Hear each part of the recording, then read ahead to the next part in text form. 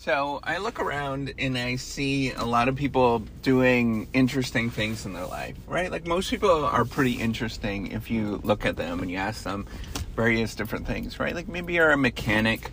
I find that interesting. I kind of want to know about your life. Maybe you are a cable guy. I want to know about your life. Maybe you're doing like knitting. It's kind of interesting to think about these things, but many of us are too afraid to do things that will stand out of the ordinary and be like, okay, that's unusual or different.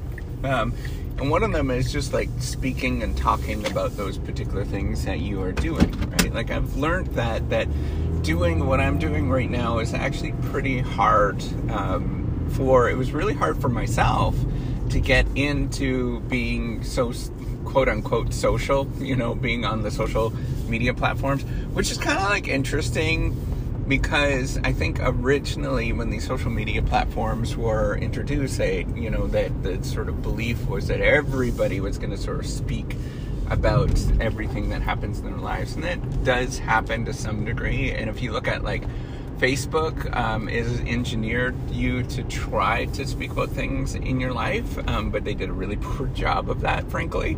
But, you do get people to speak up a little bit, but they do a poor job because when you speak up, like, people make fun of you on there, right? Like, or they do, like, say stupid things. So that's where they did a poor job. But, what I want to point out is that your life is inherently interesting to a lot of people. And there is a lot to say about your life, and you should be proud of that particular life. Like, why aren't you scared about speaking about your life, or why are you scared to sort of do things in this world, right? Like, it's interesting. I find this an interesting problem, right? Like, you ask, how do you get people to either, be a leader or, be more innovative or stand out and do something that stands out from the crowd. And it often comes down to we're like human beings, right? Like we don't want to do that. We naturally feel we're anxious, we're insecure, we've got all of these things where we just don't want to do it. And we need to remember that if you're going to do it, you have to practice. You have to get up there and do it. It's going to feel weird. It's going to feel it would feel weird for me. It would probably be okay if somebody said that they wanted to be on this podcast and I would just have a conversation with them. I think that would be fine. But, for the most part, it is pretty weird to walk around and do these kind of things or to speak openly all the time. So I just want you to, if you're going to do, if you want to sort of move up, whatever that means, you have to be, like, okay with who you are. And, I'm not saying, like, your insecurities are wrong or anything like that, but you just have to be okay with that. And you could talk about your insecurities, right? Like, you'd be open about these kind of things. And there's going to be jerks in this world that are going to, jump on you and all that kind of stuff. But, like, who cares about them? They're jerks, right? So I think it's important to remember that you can do some really cool things if you simply just kind of like go out of your shell, right? Like I see that a lot, and I worry. So this is the thing I worry about, especially with the young folks that are younger than me. And I wish I would have done this a lot earlier, right? Like I look back and I'm like, damn it, why didn't I do this a lot earlier? Because my life was inherently interesting, right? Like here's this engineering student from the, country bumpkin, going to, engineering and dealing with all of the sort of stresses of that. And then going and getting into graduate school and doing all that kind of stuff. Like all of that was inherently interesting. And I look back and I'm like, that's a total missed opportunity. So I think for you, I'm not saying for you to go jump onto social and do things like this, but I'm just saying, like, just be a little bit more confident with who you are, because I think, like, you actually are a pretty cool and amazing person. I don't know how to sort of stress this, that you actually are a pretty good, decent human being, and you simply just have to sort of frame yourself in that way as like, hey, wait a minute, why am I being insecure about who I actually am?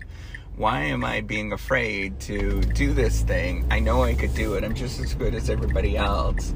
So why am I afraid to actually stand up and go there, right? Like, it's the same reason I could tell you that everybody has a chance to become an astronaut. Like, you have a realistic chance to become an astronaut. Well, maybe if you're, so probably over the age of 60, you don't, but you actually do if you think about how to actually get there and you sort of systematically get there. And I want to talk about this and like, how do you systematically get to the point where you could become an astronaut or be pretty damn close, right? Like, actually be a contender. You might not actually get into it, but I can get you to the top 10,000 candidates, which is pretty damn good. You can see a number of, hundreds, I think it's like hundreds of thousands of people apply to become an astronaut. But I want to talk about how you actually get there and what you have to do in just 1 second.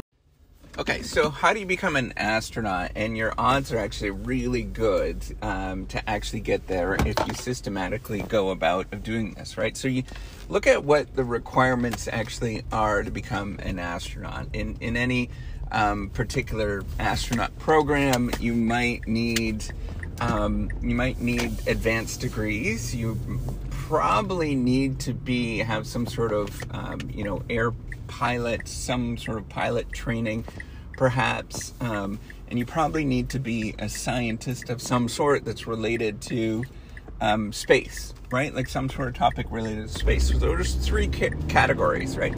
Oh, you also have to be physically fit, right? So there's 4 categories. Well, what you can do is work on all of those particular things to give you a really good shot, right? Like you right now, let's say you're listening to this and you're 15 years old, or even if you're 30 years old and you're like, I want to become an astronaut. And you look at what you have and you're like, I'm not good enough. Well, okay, let's systematically chop away and chop at your odds so that you can get a really good shot, at least be the top 10,000, maybe even the top 1,000 candidates for an astronaut program, right? So first thing is you need to get advanced education. That's probably going to take your longest amount of time, and it's probably going to be the most amount of work. So I would highly recommend for you to go get an advanced degree, maybe become a medical doctor, and a specialist in a certain area that's related to space, right? So that takes a long time, right? You're probably going to do that for 10 years. Maybe you get a PhD of something related to space, some sort of space experiments, those kind of things. It's going to take you 10 years, and it's going to be a lot of work, right?